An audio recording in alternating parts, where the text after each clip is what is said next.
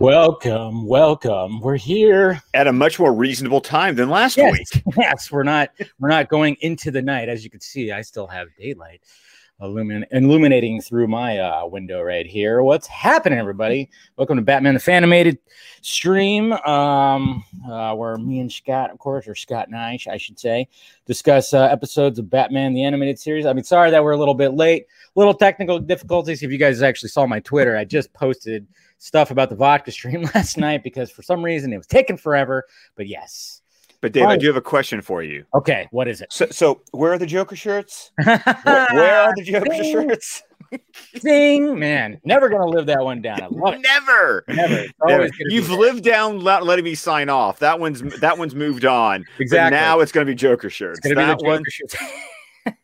And I love it. Please don't let me live that down. Please. I was tempted to wear my Joker shirt tonight too, but I wore my Batman, of course, Zack Snyder's Justice League shirt because I was like, all right, I'll grab something Batman. I've actually worn all of my Foot Action shirts except for the Flash. Nice. Like, I'm sorry. I bought a shitload of shirts. I mean, see, I got the Cyborg shirt and this one. That's the only ones I got. I got them all, and so the only one I haven't. I wore Aquaman like last Sunday, and so now it's like Flash. I'm waiting for an opportunity to wear Flash. There you go.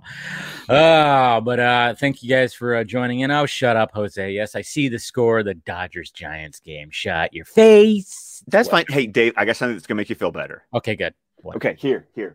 This will because this is something that's happening tonight. Oh, so there you go. Yes, Anya Taylor-Joy. Those pretty eyes, man. Yeah, she's hosting Saturday Night Live. She's looking into your soul. She really is. Like, I'm hypnotized right now. I mean, we're going to be talking about just man, she'd maybe even be a good Poison Ivy live action. I don't know. A lot of people are kind of, when talking about Batgirl, I could see her being a good Batgirl. See, I see her more kind of like tonight's episode. Mm-hmm. She's got that film. She's got more of that femme fatale kind of thing. Yeah, going for maybe not so much a Barbara, a Babs, but yeah, more of a Pam, I guess you could say. Maybe I'd be down for it. Absolutely. Yeah. I'm so looking forward to talking about this episode. I just watched it this afternoon, and it's been a while since I've watched this one. I just remember having very fond memories of it, and so I got notes, and I can bust out the Mondo book. Ooh, we got the Mondo book. We got the Mondo book. Hold on, let's go ahead and bust that out because then we're gonna get talking about the episode, and then we're not gonna have time. And this is a good one. Like this one's like this one. Let's see. Make sure I hit my microphone. Yeah. See if I can get this close up enough. Look at that. That's pretty cool right there. Her just posing on that rose. I know. So that's an awesome poster. Yes, very much so. Yes, guys, we're talking about, of course, Pretty Poison, the first episode that we get introduced to Poison Ivy. And I remember last week I was drawing a blank. I'm like, what exactly happens? And then all of a sudden, like you said, as soon as I put it on, I went, oh yeah. I remember this. Harvey Dent. I totally was just. And it was funny too because I watched this with my mom last week, and of course I rewatched it again today just to take the notes. But I almost want to call this episode "No." That's what this episode could actually be called as well, because she kind of loses her shit a little bit throughout this episode, specifically towards the end. We kind of see the crazy start coming at it. Well, and that's what I think is really interesting is that you don't see her go like Looney Tunes until the end of the episode, which I think works really well because it really kind of becomes like a de-evolution of her character till you start to realize, oh, you're cuckoo for Cocoa Puffs. Okay. Yeah, letting it out. I could see why Harvey likes you, or loves you, I guess you could say. But yeah, it starts off, and we are actually, when the title card is introduced, which of course, another beautiful title card right there. You hear the Poison Ivy theme. Shirley Walker, of course, just killing it again. There's actually there's something that the theme, of course, throughout this whole episode is fantastic as per usual. But there's a part which I'm going to play later when we get to it that kind of reminded me of something recent. I went, oh, that's interesting. So we'll get to that. Ooh, but I'm going to be interested to find out what that is because I took I made a specific score note myself. Okay, cool. Yeah, and so we do get right off the bat, we get introduced to that Poison Ivy theme, and we get it. I guess you could say it's 5 years ago. Yeah, 5 years where we see, and I love how it starts too because you see somebody's digging. You don't exactly know who it is, and of course you see the rose, the plant. She takes it out, and then of course, what's going to be happening is we got the new DEA Harvey Dent they're gonna break ground. Him and Bruce are gonna break ground on a new Gotham penitentiary, and that's kind of where this whole thing starts because when you do that, guess what? You got to dig up some plants and some of that stuff. I love how the entire flashback had that sepia wash to it. It's like I love it. It's like flashback. It's like without even like being like right in your face that it's like it wasn't like a wavy thing or something like that. It's just it's a flashback because like you said, that little filter that they put on there. So naturally, and we also see her. I mean, you don't know exactly it's her, but of course, it's her. She sees the newspaper headline in the picture and she rips it out and kind of hangs it up, and you're kind of going, huh, interesting. And then, of course, it just flashes forward 5 years, and yes, the new penitentiary is there, and then we go right into a breakout. Before we get to that, though, okay. I love the T of the caption saying, "A better, safer Gotham." 5 years later, all right, over a prison break, and I'm just like, oh, nope. Still the same Gotham. Well, I love that because yeah, I think maybe as a kid I understood that, but as an adult, you just go, it's the sarcasm is so strong right there. I know it's like that they put that there on purpose. And then somebody's breaking out through helicopter, by the way. I mean, it's just land a helicopter, get in, get out. But then of course you got Batman that's going to be somewhere perched up somewhere. And sure enough, we see him and he just goes, just grappling hooks right to that thing, not giving a shit while he's supposed to be going to dinner with his good buddy Harvey Dent and his new girlfriend. And I love how they do that whole the back and forth. Yeah, it's like that, it's like the common kind of almost like a comic book or superhero trope where he's supposed to be somewhere and those people or that person is talking about like, oh, Bruce, yeah, he's, I know everything about him and this, that, and this. And it just goes back and forth. It's a good little back and forth with Harvey explaining to Pam about Bruce. And I love the fact that he goes, we know everything about each other. It's like, do you, Harv? And even the jokes are on the nose and I don't care. Like he sure knows how to get his kicks as he kicks the guy who, by the way, looks like one of the Three Stooges. Yes, it looks like Mo. He looks like Mo. Yes, thank you. Yes. Okay. And they get dangerously close too. Like Batman tackles him to like the very edge. I mean, showing those beautiful shots when you see those like high-rise shots that look down in the animation. By the way, I think the animation is pretty. You think it's pretty good in this episode? No, this is like. I would say this is up. Like if I was talking like high tier, mid tier, lower tier, we've gone through a couple of lower tier episodes recently. Definitely. This is definitely what I would call like a higher mid tier because it's got a boxier character design. I know this. I know this studio well enough because this is the same studio that animates the episode "I Am the Night." Oh, okay. The one where Gordon's in the hospital through the entire episode. Mm-hmm. That's the episode that always reminds me of this animation studio. So watching Pretty Poison, I was like, oh, okay, it's this studio because it's not On Leather Wings. Mm-hmm. But it's definitely not, say, Christmas with the Joker or... Yeah, definitely not that. No. The animation is looking pretty good in this. But like I said, it's like Batman tackles Mo. I guess we'll call him Mo. Yeah. Why I oughta and so but you get dangerously close to that edge. And I was like, damn, Batman just went for it right there. And I'm like, he didn't give a shit. He's like, I'm taking this guy down. And then to the point where even Mo, like when Batman disappears and the cops show up, he just passes out. And then he's just like, he had big wings, which we see later. But then of course they're meeting up at the Rose Cafe. Of course, convenient that it's the Rose Cafe. One thing, and this is just my brain, that just when it comes to Poison Ivy, wouldn't you think that she would just be strictly on a carnivore diet? Like she wouldn't want to eat plants because that is an excellent question. Yeah, because she obviously goes crazy when and calls, when plants get murdered or dug up, it's like murder. Wouldn't like eating plants also be considered murder towards her? So she would be like, no, F these humans. Or F every living creature that destroys plants. So wouldn't she just eat just nothing but meat? Well, that's an excellent question. Unless she has the philosophical idea that at least if she's eating the plant, it's like the idea of almost like Native Americans with hunting. It's like when they killed an animal, they used everything. Yeah. Like everything was used for something.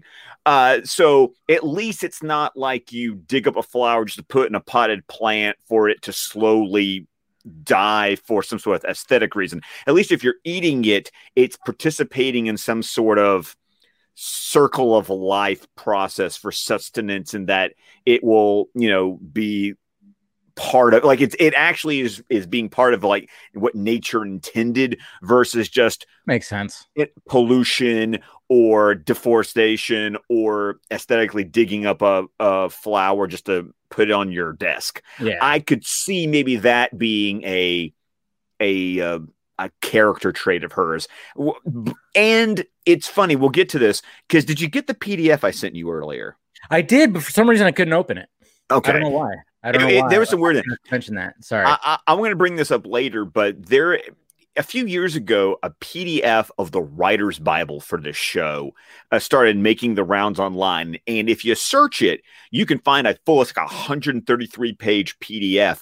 And it includes like the backstory that for a lot of these characters was never explained in the show, but it was there to inform writers about the psychology of the characters. And so there's some really cool, interesting backstory about Pamela Isley that I think specifically for this episode, once I heard this, I can't remember if I heard this on the Arkham sessions or on Fat Man on Batman First. Both of them talked about it. There's some really deep psychological underpinnings for Pamela Isley that Bruce Timm and Paul Dini and Alan Burnett cooked up for these characters. Okay. Yeah. If it opened obviously on my laptop. When you sent it to me, I was out and about and I tried to do it on my phone. And I think it was just because it's like a big file and it just was like the phone, the mobile, everything just wasn't working. And then when I got home, I forgot. So humor guidelines. The humor in our version of Batman should arise naturally. Oh, okay. So there's a lot of interesting stuff, a lot of drawings too at the beginning of this. That's lots of sketches you'll even recognize that later became like promo art. Yeah, seriously. But here, so listen to this. This is the backstory that they gave Pamela Isley for the show. When she was a child, homely, Pamela Isley's only friends were the plants she tended in her family's greenhouse. Then in high school, the shy girl blossomed into an attractive young woman and suddenly found herself beset with would-be boyfriends.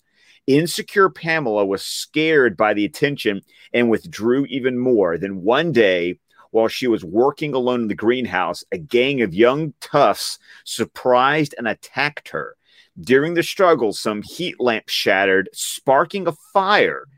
Pamela escaped, but as she watched the greenhouse burn, she swore she would find a way to use and humiliate all men for the way she was abused. Oh my God, that really explains so much about her. That is just that's the backstory. Okay, so that's why. I mean, because I mean, we'll get there, but certain events similar kind of happen, and you can see why she starts really losing her mind towards the end. I know. I mean, that's awesome. That's what's amazing about this show. Okay. Yes. So there you go. A little deep dive into the backstory of all this. That's what's so great about this. See, we're learning stuff, guys. This is what's so great. So obviously we get to obviously Batman takes out Mo, and I forgot that he also says like, "I am your worst nightmare," which is always just a good line. That's a great line. Yeah, with Kevin Conroy, just bam. So then, of course, he's late. He's late to meeting Harvey and Pam. Another Conroy cameo, by the way. Shit. See, I didn't catch this one. See, I got to pay attention more to the voices. Why I was doing that good at first, and now I'm just going. Now I'm like paying attention to like other little things that like. Why isn't Pam Isley a meat eater? Well, that's what I'm thinking about more. See, and that's why you missed the cameo because that's what you're working on. Totally. Conroy was the voice of Andre, the French waiter. Well, there it is. Didn't even catch that. You're too busy looking at her plate. I know, exactly. I'm so busy like, and then the fact that they're like they have desserts on the plate. I'm like, are you gonna eat the desserts? What's going on with that? Are they just gonna leave it there? Jeez. No, but yeah. So well, it's funny before that because Bruce is running late, and then I mean, I love seeing this part with the dynamic between Bruce and Alfred because it's just like Alfred knows he has plans. He's running late because obviously he was stopping a prison break, that tends to run over time. Which is like, man, you did a prison break at what time? Like what? Dinner time? Like 5, 6 o'clock? That's not a good time to do a prison break. And then even before that too, when you see, because there's 2 spots where Gordon literally gets a phone call and he rushes out of his office like something's happening. And then of course we get Bullock and his fat ass who just can't, you got to go back and get that donut. And first appearance of Renee Montoya. Yes, that's right. We see Montoya for the first time. She's right there following Gordon. But yeah, we get that. And yeah, we get it twice, which is pretty cool. I like the fact that happens. But I like the dynamic between Bruce and Alfred because, it was just like a routine of Alfred was ready. Like when the Batmobile comes in, they're already talking about the restaurant. Bruce is literally asking him, is it good food? Alfred is saying, yes, it is. It's exquisite. And he's already got his suit ready. And the car is already outside idling. I mean, the system. You see the system of Bruce and Alfred. I love it. May I recommend the trout amandeur, sir? Mm-hmm.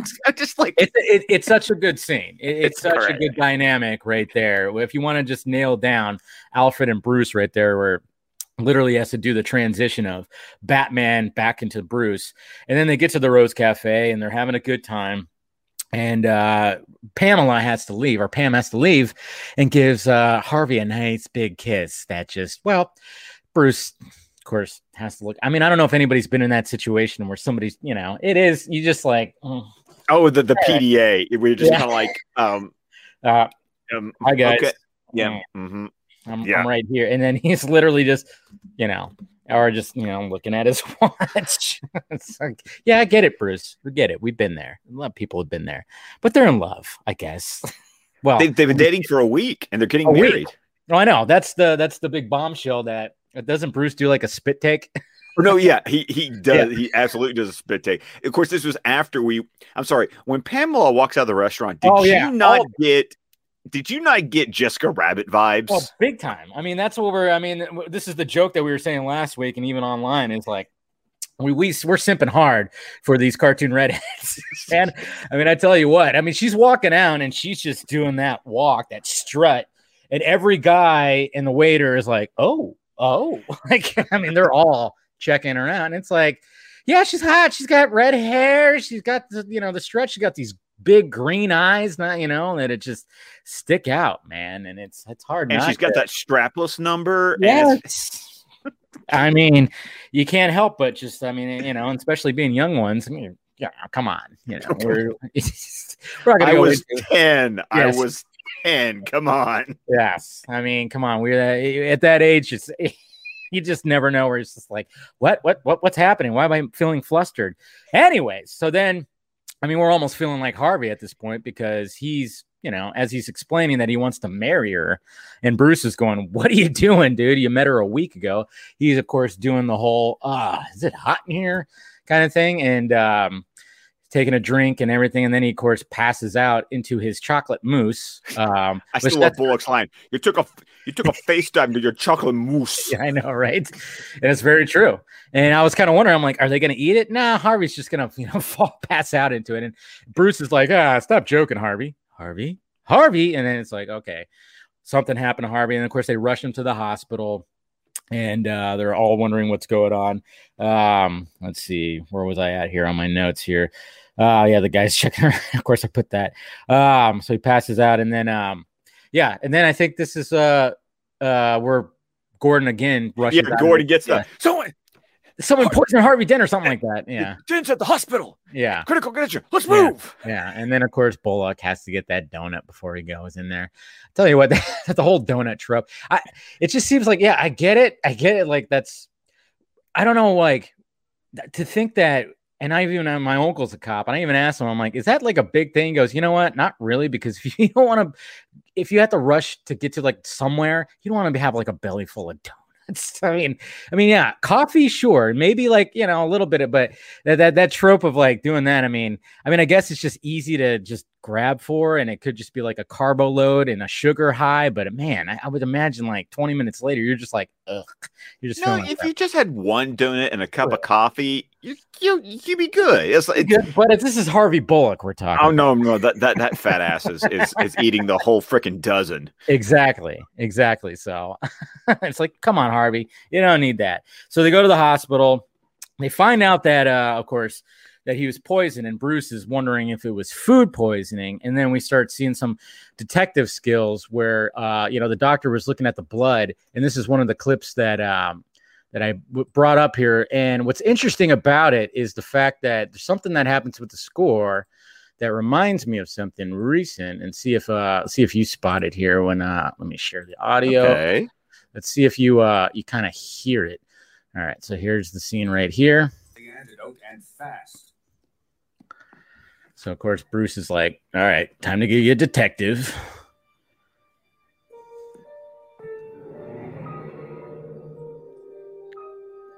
Did you hear it? It's hard to hear over the computer, but I get that. Okay, so did you hear that? I mean, there's that right here. You hear a little of like the strings. Yeah. Okay, you hear that in BVS. Yeah, you do. Yes. So there was that just stood out because it instantly made me go, wait a minute. That's like something Hans Zimmer used for a BVS when it came to Batman, So that's just like, it just stood out, and I was like, oh wow, look at that. It's cool. Yeah. Well, good. Well, this is something else that makes this episode stronger than the last few that we've been discussing, is because this episode goes back to giving us more of that noir feel that we love about the show. I mean, there's detective work, there's deep psychology, the psychological motivation to the character's actions. Like those two Joker episodes that we talked about, there was nothing there. Yeah, there wasn't. It was just classic Batman versus the Joker kind of thing. This is actually Bruce going, okay, well, I'm going to do my own little detective work, which he does, brings the sample back to the Batcave, and basically knows where, he learns about the poison and where he can get like the antidote. But of course, the flower, which is called, it's called the Roses Ci Valaris or something like that. I don't know. Nicknamed Wild Thorny Rose. That's easier to say. I had to go back. I was like, it's because Alfred reads it off, like the little paper that comes out of the computer. Mm-hmm. He reads off the thing, but yeah, it was called like the Roses Ci Valaris or something like that. And it's like nicknamed Wild Thorny Rose. So every rose has its thorn, right? Going back to that Poison song. Ho! Yeah. Connection. Sorry, I got a little excited there. Yeah, that's fine. I mean, like, hey, the band Poison made a song called "Every Rose Has Its Thorn," and this one definitely does. So then they find out, of course, that it's extinct. So no antidote. So what do you do now? Nothing. You got nothing. You got nothing. It's just funny because Batman was so confident, or Bruce was confident, and I love the fact that he was just like, man, he got in that suit real quick, and then he was just ready to just go, and but got no antidote. So now, he's got to make his way over there. But yeah, then we get the interrogation scene with the employees of the restaurant from Bullock, of course, who we actually have that clip too, because it's just Bullock being dumb. It was right after the I don't know, that's the wrong one. It was right after this right here. Boom, boom, boom. And then we got Bullock, of course, interrogating just the way that Bullock does in this right here. Oops, I forgot to share the audio. Damn the audio. I was so proud of you because you actually got it last time. I did. I was like, sometimes I'm just clicking away and I'm clicked too quickly. So what did you put in this mousse? Mousse. Chocolate. Eggs, cream, strychnine. No strychnine. The beach. So did it. Talk. Hey, I just cleaned the dishes. That's it. I just cleaned the tables. Yeah. We got that. So yeah, I went out of order, and then we go to the Batcave where they figure that stuff out. But yeah, but it's fine because I just love that. I love because he is just being so serious bad cop, and it's just like in their faces, man, in their faces. And I imagine his breath probably smells like whiskey, coffee, and donuts. Probably cigars too. Yeah, he's probably got a nice little combination of scent going there. And then of course, let's see. And then there's a point where Pam actually shows up at the hospital because Bruce called her. And this is where things start getting suspicious for Bruce because you could start telling that she starts putting on this act. Well, it's also there's this wonderfully subtle moment, and I appreciate how it's animated because it looks awkward because it's supposed to be, because you can tell that when Bruce takes Pamela to her car, she tries to kiss him. Yes. And Bruce does like the cool kind of, how about the hug? And, that's what I was going to ask. I'm like, did she just try to kiss him? Because like right when she was saying goodbye, her mouth is kind of like, and then all of a sudden she like looks like she goes, and then he just swiftly just gives her a hug. And I'm kind of going, did she try to? Well, obviously, because I think prior to that, didn't she also like she clipped like another one of the it was the same clipping because it was a co-financing, like they give Harvey and Bruce co-credit for the creation of Stonegate. Okay. So yes. So she wanted to go after him too. Right, because he's in the picture. Yeah, he funded it. Yeah, he funded it. So she's got just as much reason to go after Bruce as she does to go after Harvey. So yeah, she was going to try to, work her feminine wiles and get Bruce in there too. And Bruce was like, nope. Not having it. I mean, but that shows that Bruce is, he's a noble dude because, this is one of his best friend's woman.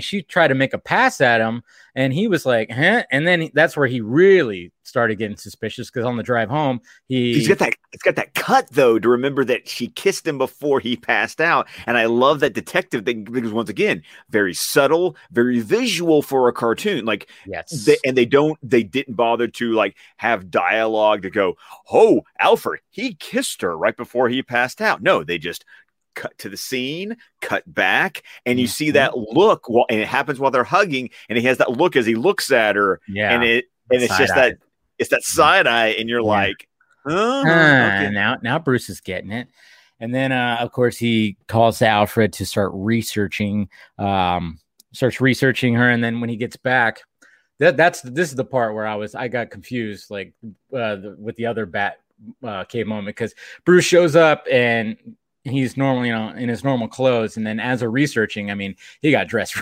pretty really fast. Yeah, I mean, it's got to be easier to put that costume on, I guess, more than because there's not really any armor, I guess you could say. So maybe it's just tight. Yeah, it's just tights. But they bring up, of course, her, like her driver's license and all, and what she's studied. Obviously, she's got like what they talked about, like in botany and stuff like that. Yeah, she's got a PhD. She got a PhD in botany, but she's working for a cosmetics company. Nightshade. It's deadly. Yeah, it's deadly. Yeah. So she works on, of course, scents, perfumes, and whatnot. So we got that, and then of course we get to the towards the end of this episode where Batman's going to show up at the greenhouse to well, he's gonna break in as she's wrapping things up. She puts on some music, and then of course do the whole thing where you got that the separator thing, the thing that folds out where somebody gets dressed behind, which is always nice. She takes the hairnet off, doing that whole thing.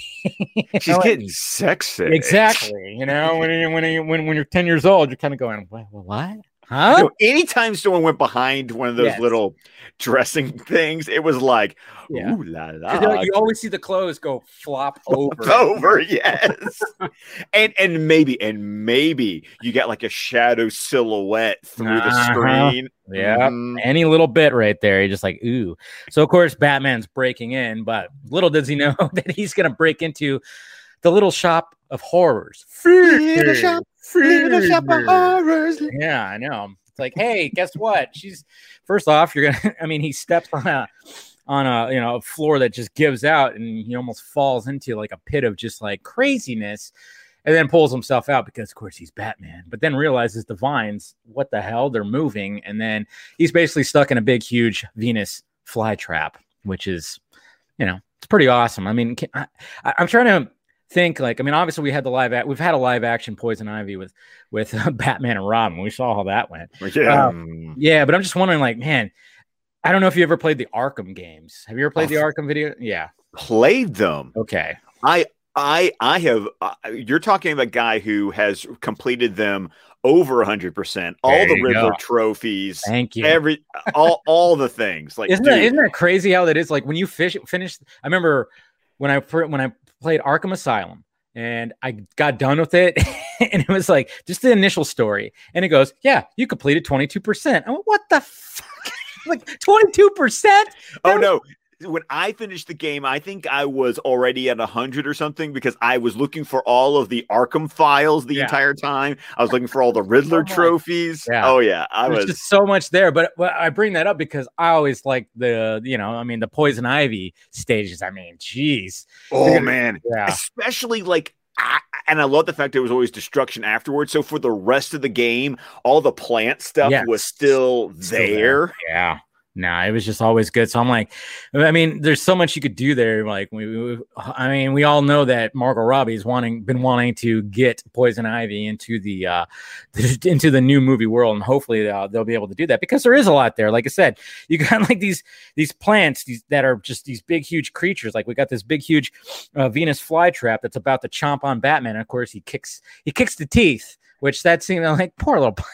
It's just like breaks the teeth. But what I think is interesting is that in this universe, Poison Ivy isn't a metahuman. At least you never get the sense that she's a metahuman. It's just like she's just really good with plants, and she has darts. Yes, she just and she just has over her gauntlet right here. She's got like a little dart gun thing that she shoots, and that makes for some really cool Batman dodging sequences, of course. But I think it's also fun here. This was a score part I wanted to bring up. Okay. Because when she's getting dressed and then Batman's getting all like wrapped up in the Venus flytrap thing, I love how the score has like this weird, dreamy 50s vibe going on while she's like changing and he's getting all wrapped up. And it's just kind of like this, Mr. Sandman, give me a dream. And it's just this weird kind of, it sounds almost as if this world is sort of stuck in the 40s, you could almost think that this was like the music that was playing like when she was younger growing up, but it kind of like has that pin-up. Let's see if I pulled this right here mainly for more, and let's see if this actually has a little bit of that. Oh, please call me Poison Ivy. Maybe not. You see, Harvey had to pay for his crime. Nah, I don't think it has it right here. No, it was probably playing right before this. Yeah, you're right. But look at that Poison Ivy costume, man. Come on. Yeah, Bruce Timm talked about in an introduction about how they really simplified it to just make it basically a bathing suit. Okay. Oh yeah, the bathing suit. But this is where you start seeing some of the crazy come out right here. Oh yeah, like powers are on his hands. And then she and I love it how her hips, like she has to do the little boom. Oh, sorry, didn't mean for the psycho woman to come out for you. I mean, you really start seeing the crazy coming out. I love that part right there. And then let's see. And then of course they do actually a really cool shot too, where she applies. Yeah, right here she applies. Well, no, she already did it. Sorry. Where is it at? There's like they do like a close up right here of the yes, and it's just like, oh man. I mean, come on. I mean, good. This is just a good animation right there. Was sealed. Whoop. Oh, and I also love the fact that she pulls the lipstick out of her cleavage. Yeah, of course. That's where. That's where you keep it. What woman? It's one of those comic book things. I'm sorry. Like, what woman uses her cleavage like a clutch? I mean, it's a common trope for a lot of things, but I mean. Why not? I mean, essentially, it kind of is like another pocket, I guess you could say. Dude, your dude hat is showing way too hard. I know, right? I just got canceled. No, but very much so. But I just I love that, and then I love. I mean, Batman has some really good leg strength. If right here, I mean, oh yeah, when he collapses the sprinkler system. Oh yeah, he. I mean, it is. He's like showing those legs right there. Yes. Yeah. He didn't miss leg day. No, that's just why you don't skip leg day right there. And then he finally realizes, oh wait, I got a blade in my glove right here, and I'm just gonna break out of it. And then there's the first no. There's the first no. I love it. No. And I love how she's got to clutch her, like it's causing her physical pain. Right. And and then of course this causes like a chain reaction. Oh well, she of course shoots the darts and she ends up shooting even the creature too. And then of course the lights fall down from Batman, of course, bringing him down with his grappling hook. And then we're gonna hear the best no, I guess you could say, of the whole thing when the fire starts right here.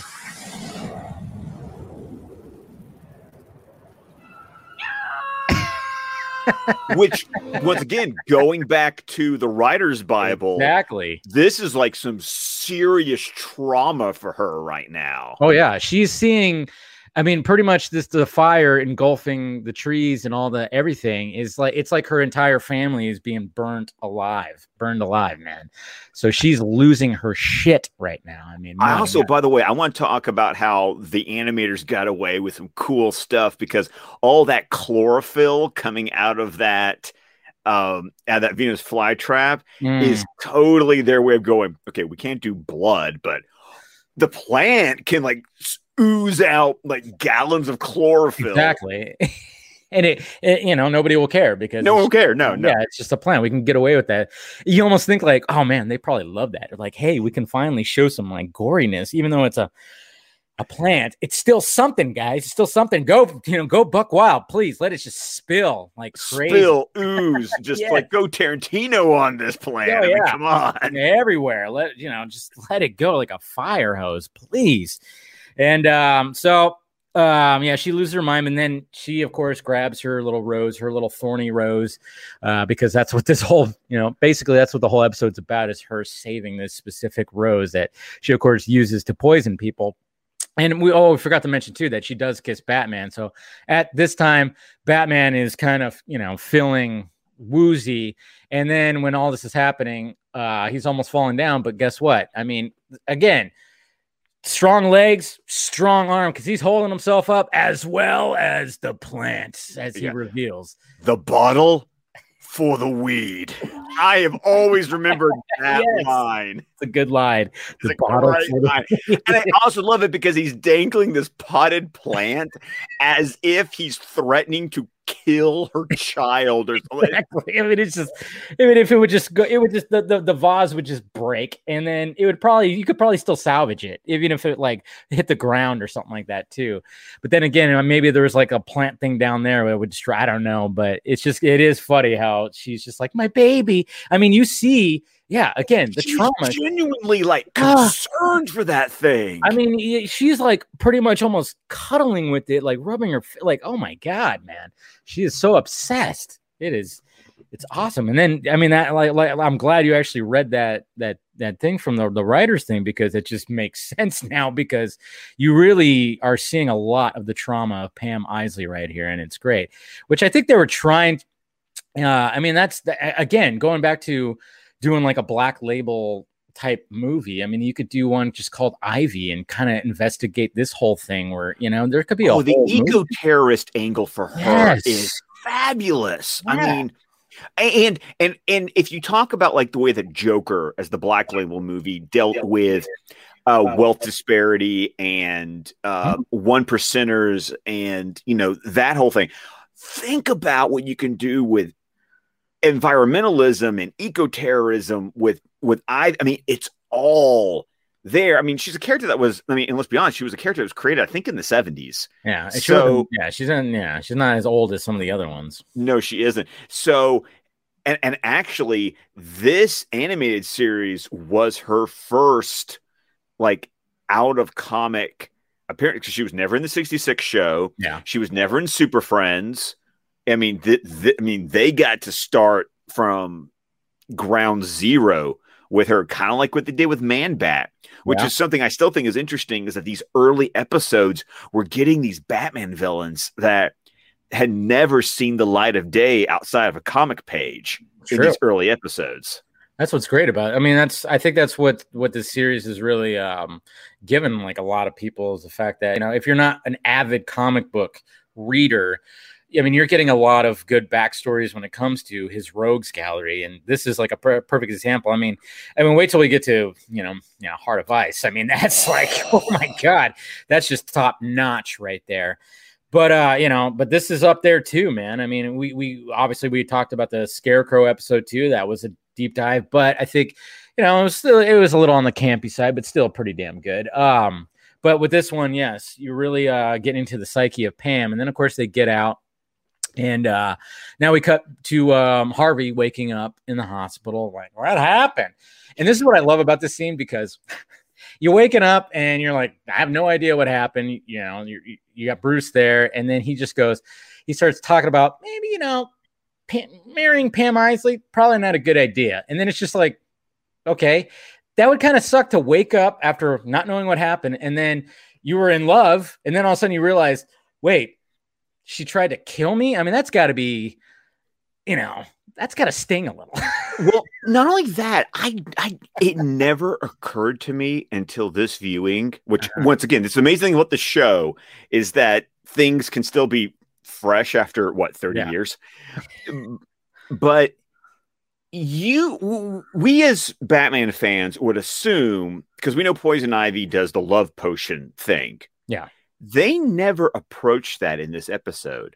We're actually, if you just go on the superficial, what were explained in this episode, we're to believe that Harvey Dent, of his own volition, decided to marry this woman after a week, because the episode never tells us otherwise. However, comic book fans would probably, we're automatically applying the idea that she probably doused him with a love potion, but the show never told us that. Well, or did it with the nightshade? I don't know, but once again, but the show doesn't explain it or hang a lantern on it. Yeah, it's not in our faces, but maybe it was like a subtle thing in the writing where, oh yeah, she does fragrances in it, and it just kind of gave the idea of like, oh yeah, when a woman puts this on, men are going to be flocking at their feet or something like that. So maybe that was kind of like, hey, we're not going to wink. Yeah, we're not going to actually just like explain it, but we're just going to kind of show you this. You figure it out for yourself. And here we are 30 years later going, oh. Well, it's also because as a kid, you would, I mean, let's be honest, 10-year-old us, would we believe that you've met this woman for a week and you'd be willing to marry her? That is not a bridge too far for a 10-year-old. Yeah, you'd go, yes. That's how this works, right? Right. Yeah. I thought when I grow up, I'm just going to fall in love with somebody, get married them a week later. No, but yeah, I mean, I didn't think about that. That is a good point where we're not actually given that package. We're just like, hey, you get it. This is why. So maybe that's why they didn't. Well, now that I think about it, it's like when Harvey wakes up and now he's just kind of like, maybe he having the antidote, getting the poison out of his system, maybe some of that flushed out too. I mean, maybe I'm thinking a little too deep with it, but maybe he's just like, yeah, she crazy. Like, why was I so like in love with her? You know, I wonder if there would be like there was like an extra 10 seconds of that scene where he was just kind of like, maybe I'm not. Maybe you were right, Bruce, or something like that. I don't know. Right. If there was a little more time. But once again, because we're talking about 22, 23-minute children's programming cartoon. I mean, this was it was economy. Yeah. And once again, this is why this is one of those strong episodes, because they told you just enough that you went with it. Exactly. And the story made sense. And then we wrap up the episode with, of course, Pam in the state pen, or in the Gotham pen, where of course she where all this thing started. I like how she ends up in the place that she was very pissed exists. I know, it's a great irony, even though you're like, shouldn't Cuckoo be in Arkham? Yeah, but eventually she'll get there. She'll get to Arkham, but I do understand the irony of, she's in Stonegate, the very place that destroyed the thing. Like, it's her whole psychological motivation of the episode. It's a full circle. I love it. And then it's funny too, because when I actually watched this with my mom, because I think she actually watched it before even rewatching it again. She was going, "Why would they let her have the plant?" We're gonna see that.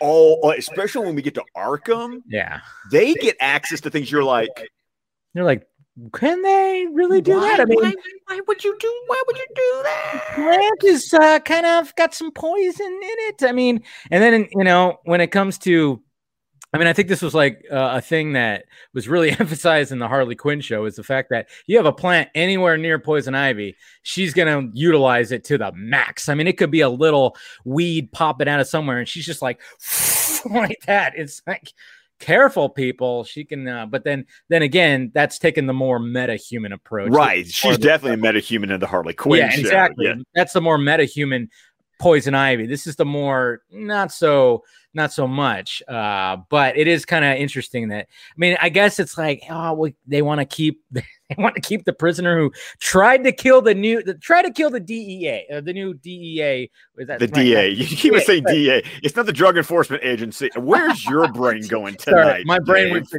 I don't know why I went to DEA. DA, the district attorney. Sorry, not the drug. And oh my God, there's my new brain fart for this week right there.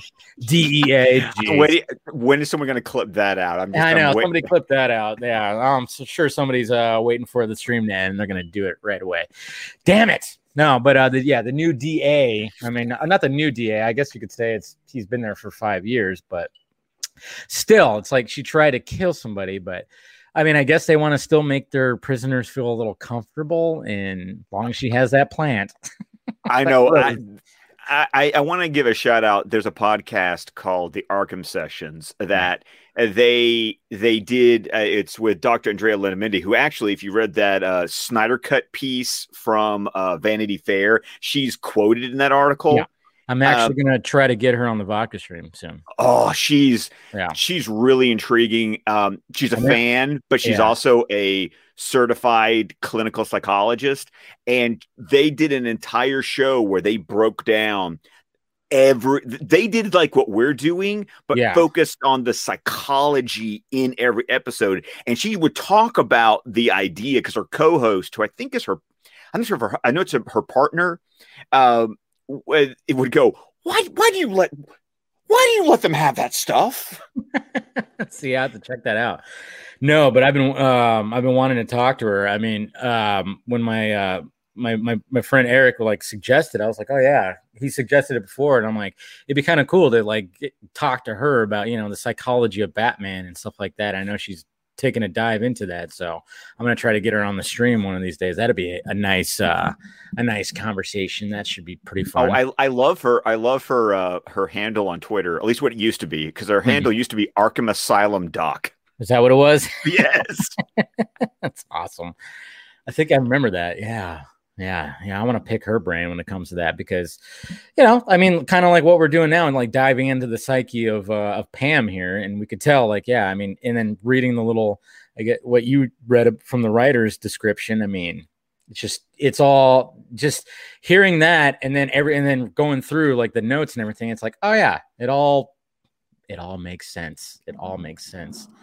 Which is going to come really full circle when, I mean, we are like months, maybe years away from, but when we get to House and Garden, that episode, like this whole thing, I feel like comes completely, because that's actually her last appearance before we get to New Batman Adventures, like in the original 80 something order, House and Garden was her final appearance before season 3. See, yeah, and I recognize the episode title, but I'm kind of going, what happened in that episode? But I'm sure same thing with this one. Put it on. Oh yeah, that's right. This happens. That. Oh yeah, that. Oh man, that. Yeah, it's gonna all come flooding back. But yep, that's the episode right there. Very, very good episode. Like, yeah, it's probably one of the better ones from the past couple of weeks that we've reviewed.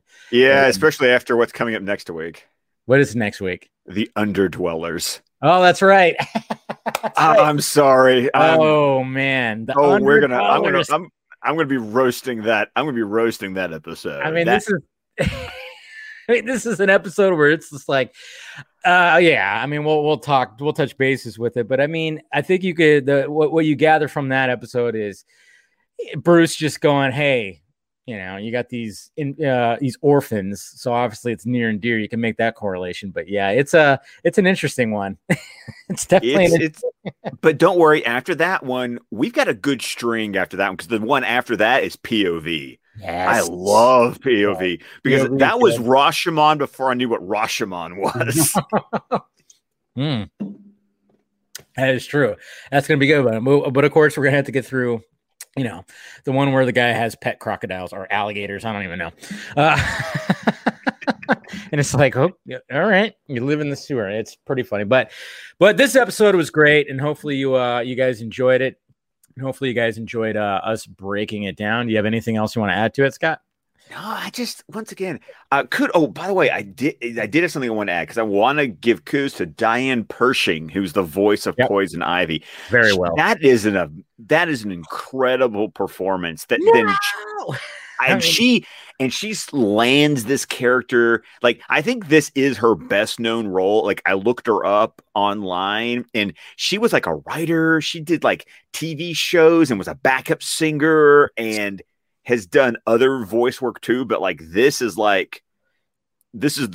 crown jewel of her resume is being Poison Ivy, and she nails it. Absolutely nails it. I mean, just with like just the even with that scene where she's like about to lose it and goes, just the changing of the voices. And like I said, she said the way she says no and just yells it out.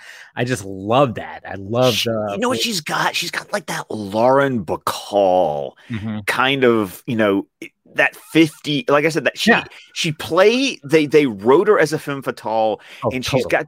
She's got that voice quality that's like maybe you had like one too many cigarettes and little deepness to it. Oh yeah. No, it's very well done. And it's a great episode. So, all right, guys. Well, there you go. Pretty Poison. Great. This is episode 5. Like I said, we're doing the production order. So next week, like I said, we just discussed the Underdwellers. That's right. Yay! Yay! The light. Yeah. Oh God.